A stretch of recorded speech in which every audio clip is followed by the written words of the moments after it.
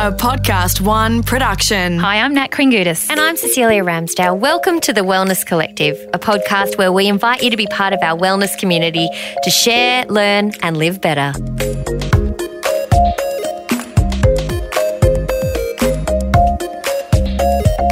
Can you hear the rustles? I can. It's a very cute Very sound. unusual. Do you remember those early days? We were just talking before we got on, before you hit the record button, about how ambitious you were when you first had a baby. Yes. You thought you could do all the things? You think, I'll go to Nepal. I'll just put that baby on my back. And, people have babies in Nepal all the time. How hard can it be? Please tell me you didn't actually think you were going to go to Nepal. No, but I did hear of someone recently who had that exact plan and it didn't. Oh, that was the plan. It was the plan, didn't actually come to fruition. I think. Not so surprising. I think that's actually really important to realise that when you have a baby, pretty much nothing goes to plan. No, but that's life, right? And that's what we're here to talk about today is that, life does things and we don't know what's going to happen and we have to adapt accordingly. Yes. So the lovely rustling that we can hear is a little baby.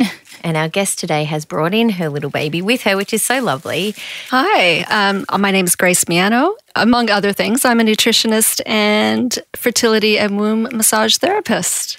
Right. And mother to Maya, who has just hit 7 months a couple of days ago. So that's how long we've been trying to get this episode happening. That's right. We've been trying for months, and we will give Grace the benefit of the doubt here because you did have a baby in that time, and there she is, and I'm so glad she's here today. I don't think we've ever had a baby actually in the studio. No, I don't think so. Wow. We've talked a lot about them. I was going to say we've had probably some guests that could pass as babies. That's not very nice, is it, Kringoudis? So it is. We love all of our guests. I'm sorry. No, I'm joking. But one of the reasons we really wanted to get Grace in was to talk about miscarriage because I had said to you a very long time ago, we just don't talk about it enough. There's not enough awareness. There's not enough support. There's not enough answers. And I think it's a time where women feel particularly lost and lonely. And again, because we don't talk about it, it's this elephant in the room. It seems like a strange segue that we've started talking about babies and then we're going to talk about miscarriage. Right? But Grace, can you tell us why those two things come together with you being our guest? Yeah, absolutely. So Maya is my fourth pregnancy, or was my fourth pregnancy. Oh, goodness, I'm going to get emotional. Oh, that's quite all right. I talk about this all the time, so it's unusual. But so for me, that's quite significant because I had 3 miscarriages before Maya came along. And of course, like for anything, before that happened to me, I had no idea. I knew very, very few people who had experienced that, and probably only because they're among the very few who even speak up about it. I remember that after my first miscarriage, and I was quite open about it, all these people came out of the woodwork and said, oh, yes, I've had 1 miscarriage, 2 miscarriages, more. And some of those people were people that I had known for quite a while. So they'd really kept that to themselves. And it's very, and there's many reasons for that in our society and in our culture, but there's a whole lot of shame that goes along with it. And so keeping it to yourself, you sort of push that down and then that's isolating again. And then you're going through your life possibly being triggered constantly by all your friends' pregnancies and birth announcements and things like that. And people have no idea that you've had this experience. And what's interesting is that, I know that not everybody is necessarily open with what's going on for them, and rightly so. That's perfectly acceptable. But I think that even in circumstances where you would ordinarily talk about other things with your closest friends, it's still a topic that's not necessarily spoken about with your closest friends. And I always say to patients, the people that when you realise that you're pregnant, it's actually okay to tell a couple of people that are close to you. It's actually okay to be excited.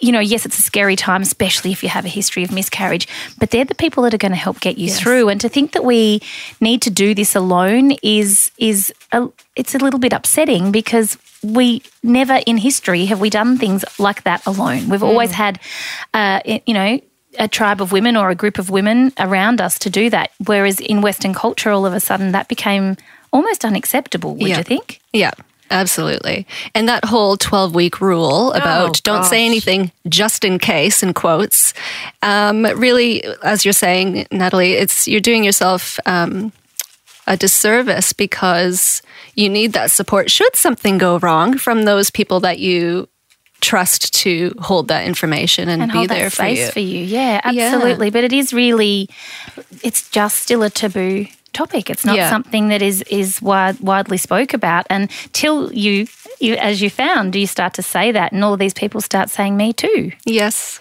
Yeah. Absolutely. So after that first miscarriage, is that when you started to sort of realise there was a opportunity to, broaden this out for a conversation, not just your friends, but that people actually needed support? Yes, absolutely. I'm the type of person who, if I'm going through something, and obviously something like a miscarriage is really devastating and heartbreaking, so I personally am the type of person who needs to seek out resources, other people who've experienced it, again, probably to remove that isolation and just to feel better. And so that's what I did. I started to reach out. I looked for groups. I looked for organizations. It really hit home to me what my own clients that I'd worked with who had gone through miscarriages and pregnancy loss in various forms, what they were really experiencing. I mean, you can never really, really know unless it happens to you, as for many things in life. It's like everything, isn't it? You can be empathetic, but until you've actually experienced something, you can't have no idea. Genuinely know what it's like. Did you then become someone that other women could come to talk through their experience with it? Is that what your aim was? Yes, I wanted to share about it for many reasons. One is exactly that I wanted clients coming in to know that I had gone through that too. And that's, for me, is really significant to know that about your practitioner and to know that I would understand. I did a couple of things. I wrote a blog post that explained what had happened and also what I got out of it. Yeah. And what did you get out of it? Well, I mean, let me just preface this by saying one of the worst things you can say to someone who's had a pregnancy loss is to say, at least it was early, or it happened for a reason, or, all those sort of platitudes. Even though we're very, very well-meaning, I've probably said something like that in the past to someone, for sure. I'm pretty sure I've said that. Yep. Before I knew. And why is that so bad to say those things? Because what that's doing is disregarding their pain. Yeah. So all you need to do, and this is also another part of it for me that I like to share with everyone, is how do you support someone who's gone through this? And it's actually really simple. You just let them be in their pain. Don't try to pick out the silver lining. What's the silver lining? What did you learn out of this? We will come to that in our own time. And I came to those conclusions myself. So it wasn't helpful for people to say, and I have dear friends who said these things to me and I don't hold it against them now. But things like, at least you can get pregnant. You can try again. Just try another time. Those sorts of things. Really, what that's doing is saying this pregnancy was not significant. It wasn't real. Don't worry about it. Forget about it.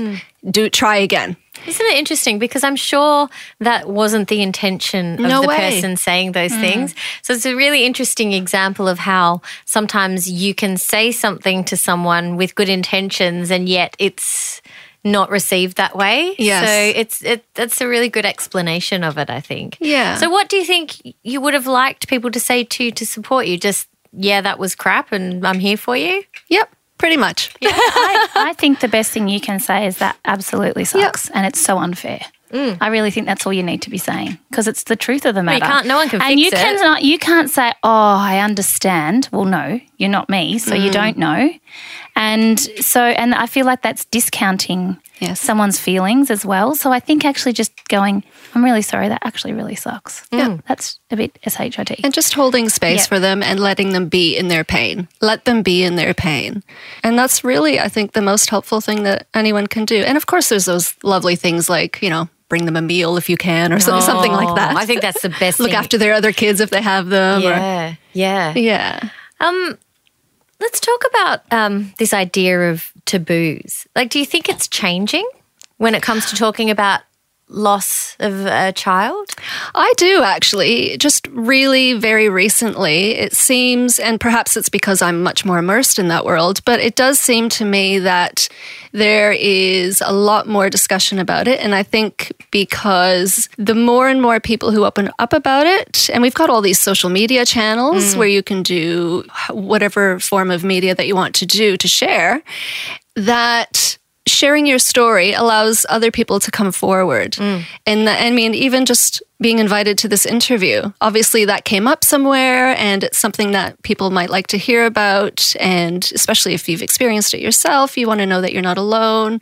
It's very comforting. And so, yes, I do find that there's a lot more discussion now.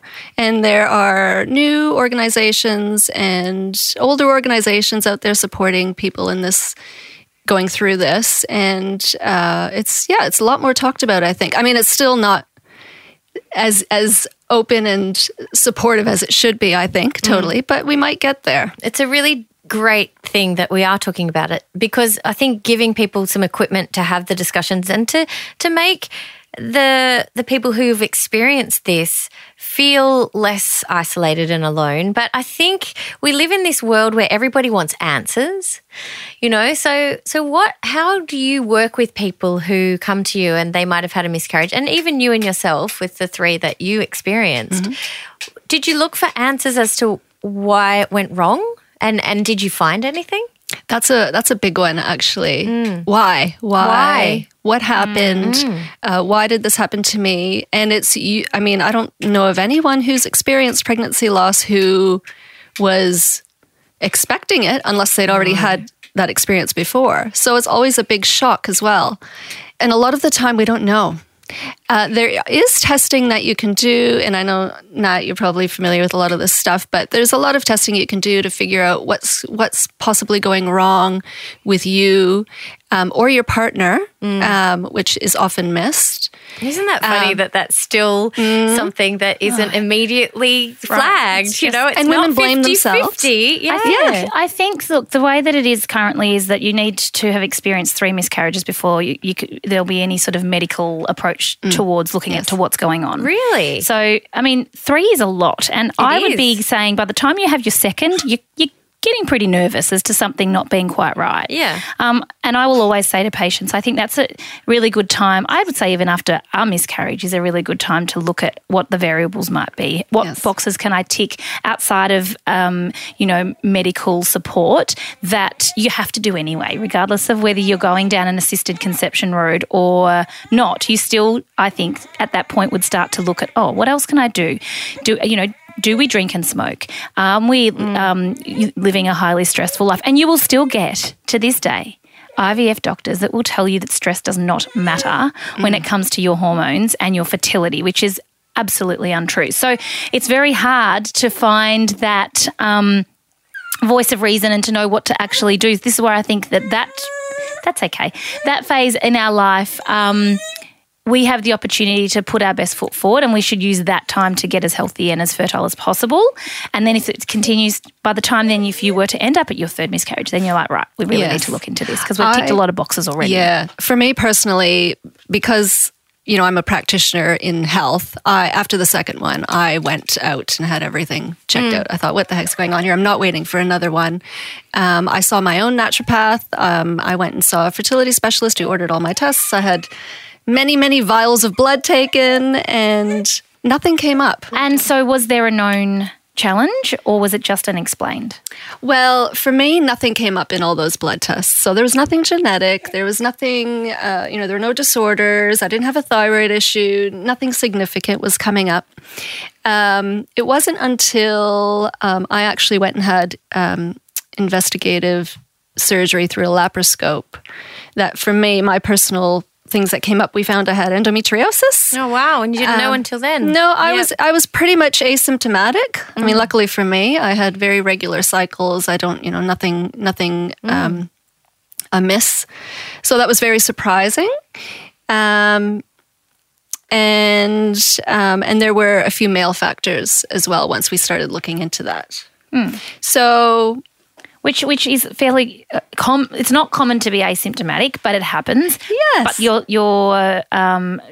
your experience around this and what showed up is common for lots of people who are in the same position. So again, talking about that, knowing this after the first miscarriage, I think is being proactive. I don't think you have to go straight into a laparoscopy after the first miscarriage, but you can start to explore what else might be at play, and that was my point with that. I think it's wonderful too that we've got, it's this funny, strange thing where we're talking about miscarriage and what it's like to experience and all of the thing around it, and we've got a baby in the room, and I think that's actually lovely because you're a story that you've experienced both kind of sides of the equation, and that's so nice. Yeah, definitely. And it's when you're hopeful.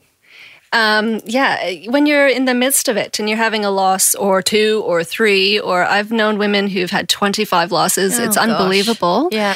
To know, you can't see ahead that there's an outcome. You have hope.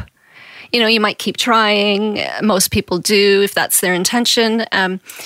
But you can't see that it's really, really going to happen. I still think 7 months later, I'll look at her and go, are you really here? Are you really for real? We have you. And so I'm very grateful for that. Yeah. But it's a nice, and I like that to be a nice message of hope, show this little rainbow baby. It took 4 pregnancies, but we have her. Yeah. We do need to take a quick break, but we will be back after this.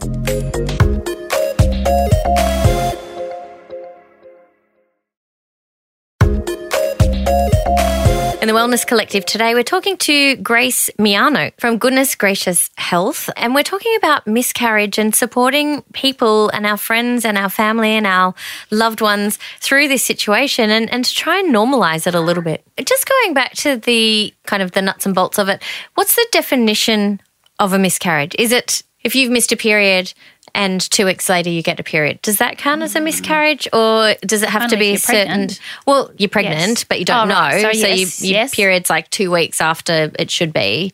Is that a miscarriage as much as, you're 5 months along? Is there a difference?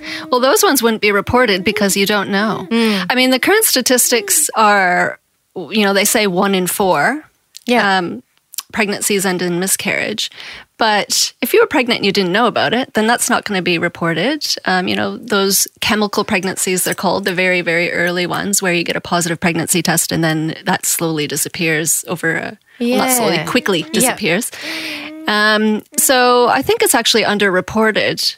And I think most people, unless you're going to seek help, lots of people, who, especially if it's a recurrent miscarriage, definitely just know the drill. Oh, yeah. They're like, oh, yeah, we've been here before. So that would go unreported. But to define a miscarriage is getting a positive pregnancy test and then losing that. So whether that's at 2 weeks, 5 weeks, 8 weeks, or further along when it becomes a lot more.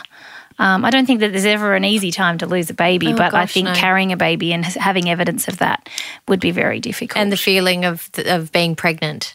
I have heard that before, that especially for people going through IVF, if you've had the implant and then you felt pregnant for a couple of weeks and then all of a sudden you don't feel pregnant anymore, and so it's not even, that's a whole other kind of loss. Maya was actually an IVF baby. Oh wow. Our first and only shot. Yeah, amazing. So did you make that decision after the 3 miscarriages to try IVF as a different route? Yeah, we originally thought, well, we're older. Not that I think that's Can I just say, be all end all at all. You don't look it. I'm 44. Oh, well done. Very good. Thank you. So the first 3 pregnancies were natural conceptions, but because we kept miscarrying, we thought, why don't we do IVF with PGS testing? So they screen the embryos to make sure that they are genetically normal, in quotes, Yep. and greater chance of not losing them, although it doesn't take that away completely. And also it was, we didn't have the luxury of just waiting months and months and months and months to try and conceive again. So hilariously though, in the end, we didn't do that testing. We were too anxious because it takes another number of weeks and we just didn't want to keep waiting. And we thought, let's just take a chance at doing this without the testing. And I've written up the whole story about this, but I still think it's such a miracle. We came, in the end, after all sorts of, egg collection and all of that, we came down to just one meh embryo. Yeah. Wow. She turned out to be pretty good, not so meh. Yes. And so, yes, she's been resilient right from the start. It was a very, very strong pregnancy immediately. And I just think that's unbelievable because then you enter into that world again, fertility treatment. Some people are going through that for many, many years and, and it's not working over and over and over again. And that's, another heartbreaking loss. Or you finally get pregnant. I mean, just the other day, I was speaking to someone who, after 8 years of trying, finally achieved, their greatest hope of becoming pregnant and then miscarried. Oh. So I think too, the big thing that you can take from it is that you can't control any of it. And I think people look to IVF because they want that to be the way they control the situation. Yes. And it's really difficult. And your example of that is a wonderful kind of anecdote, really, because like you said, you were going to go and do all the testing and all the things. And then all of a sudden it was like, no, just throw your hat in the ring and see what happens. Yeah. Absolutely. Yeah. Absolutely. I want to ask, in those early miscarriages that I'm assuming that they were early on. They were the first 2 were 8 weeks, yes, so quite early. And Hi, Maya. she's so cute. I just love her. And the third one, I got to 12 weeks, although later found out the baby had gone at 9. So yes, they were quite Right. So, there's not a lot that's on offer at that point in time. Your doctor will often say, well, it's just the luck of the draw. It's not that they're dismissing it, but what else are they supposed to do? They're certainly not there to be the counsellor or the support person. They're there for their medical expertise. But we kind of look to them for that. We want something from them. We want an answer. We want the support. We want to know what happened. Yeah, and compassion. And I think, obviously that might be something, not everybody needs that, but I think that's the feedback that I get from a lot of patients is there was no real support. There was no one that gave me answers. It was literally you go to the hospital. This is if you're bleeding, and not everybody bleeds either. Yes. So you go to the hospital. I'm bleeding. Okay, well, obviously you need a D&C or whatever the process is for you, and then you just kind of go home. You've come in pregnant and you leave not pregnant, and I don't know what it is else that could be offered, but I'm really curious to always ask women, what did they need that they didn't get? Mm-hmm. I had some really interesting experiences. The first time, of course, never experiencing anything like that before, I went to a GP. I was bleeding, so I went to a GP. He said, go to emergency at the hospital. And they sort of just, pushed me through as, okay, yep, this is a miscarriage. I've often mentioned the triage nurse. When I said I might be miscarrying, she kind of said, try again. It was one of those sorts of things. And I thought, we don't even know if this is a miscarriage for sure. And that's really not what I want to hear right now in my moment of devastation.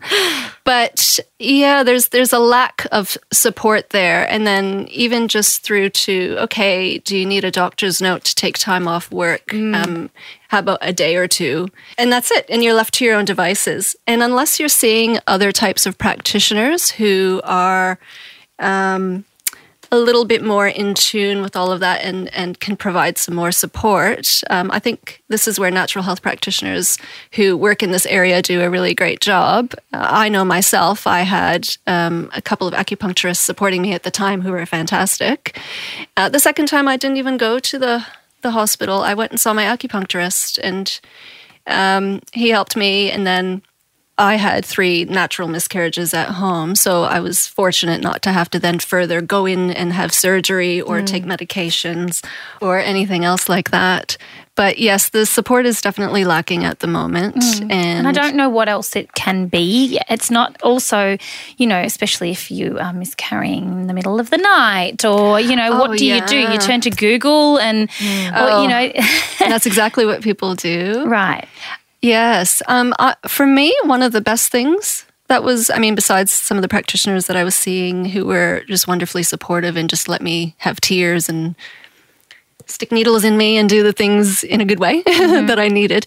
When I had that third loss, the doctor that did my ultrasound, he just said, "I'm really, really very sorry," a couple of times, and he just sat there and let me burst into tears, and that's all that you need.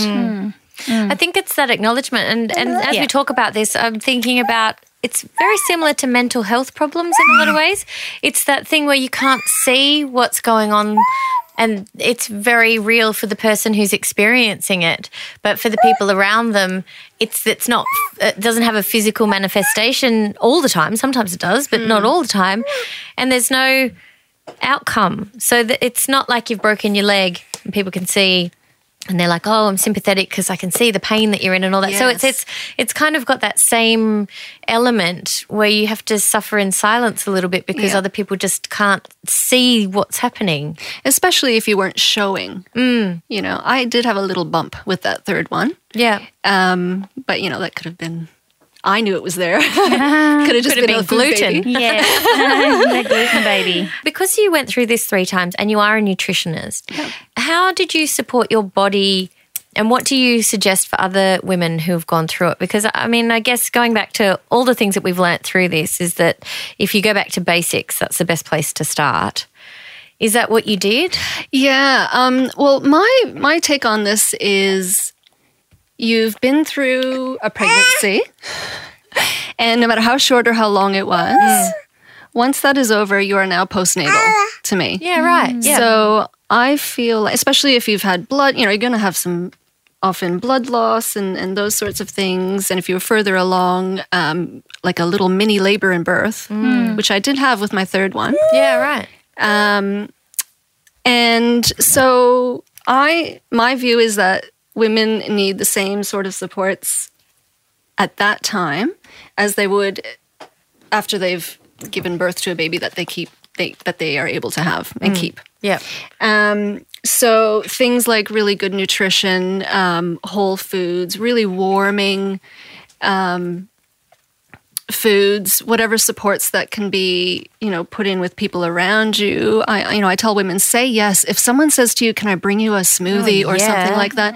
Don't say, "Oh, no. Say yes." Do you know what? Say yes. If anybody says they're going to bring you anything, say yes. Say yes. Like, people actually, if they offer to help, you say yes. Yeah. You'd be amazed. It's amazing how many, and women especially, we feel like we've been conditioned, I think support everybody else.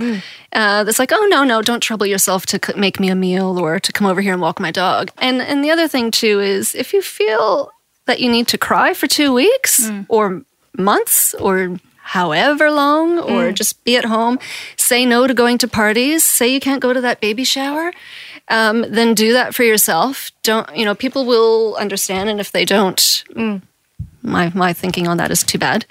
They're not your people. No, they're not your people. And so you need to take care of yourself and your mental and physical health. Yeah. And I think acknowledging that it's grief as well. Definitely. Yeah. This is grief. And then we won't have time to talk about this today, but there's the whole other aspect of the partner who is looked to be the strong, if it's a male partner, usually, take care of her. I remember one of our friends saying to my partner, Lee, "Take care of her." And I thought, well, what about him? Yeah. That was his baby too. That was his loss too. It was really upsetting for him as well. So that's often very much forgotten. Yeah. I think we need to let you and little Maya go because she's done a very wonderful job on the podcast today to represent the babies. where do people go to find more information from you, Grace? So my website is goodnessgracioushealth.com, and there's some information there. I'm more active on Instagram, probably the most, and Facebook. And I do have an upcoming, for people who are pregnant after a loss, that is a whole other anxiety. I do have an upcoming, I do an online program for pregnancy after loss, which includes support and nutrition in that. But there are also organizations that provide counseling support. The Pink Elephant Network is a really great one that's come about in more recent times. Yeah. And you can Google and find them online, as well as SANDS, SANDS. And they both offer counseling and other sorts of resources as well. Thank you so much. No worries. Thanks very much for having me. Wow. Do you know what? I'm so thankful that Grace, after all these months that we've been hounding her while she's having her Finally got a baby. Yes. I'm so glad that she found the time to come to talk to us, because I sometimes look at you and I feel like we're very lucky in the worlds that we live in and the lives that we have. And through this podcast, we get to bring other people in to discuss their situations and their expertise, and that makes us kind of more informed, and also you as the listener. But this one particularly, like, neither you or I have experienced miscarriage firsthand. And I, just before we started recording off air, I was saying to you, if we'd just talked about that, it just wouldn't be right. We wouldn't have done it justice. Well, we haven't experienced it. Like Grace said, you know, if you've been through it, you understand, like anything. And I think this particular subject. Agreed. Absolutely agreed. What have we got coming up, Cecilia? Well, we do have a busy schedule and the Wellness Collective. We've got one coming up about sleep podcast on the way. We're going to just, have a real chat about sleep and how we haven't actually covered it off, even though it's a very big part of our lives. And you know some stuff. I like tapping into what's in that brain of yours. Also, we're going to bring you a podcast very soon about self-knowledge, and it's going to resonate, I reckon, because it'll get you thinking about what you know about yourself and how you see yourself in the greater world. And that can only be a good thing. Absolutely. So you have to wait for those because, well, they're after Christmas. A big thank you to you for your support and for being part of this collective. I mean, what's a collective if you don't have members? That's what I say. It is not a collective. It's just you and me. It's just you. Just the perfect pair. The perfect pair. Well, yes. And don't forget to rate us on iTunes and tell us what you love and communicate with us on Instagram. Please do that. We now have a name that makes sense. The Wellness Collective Podcast. How about that? Hey, until next time, we hope this episode has left you feeling happier, healthier, and better.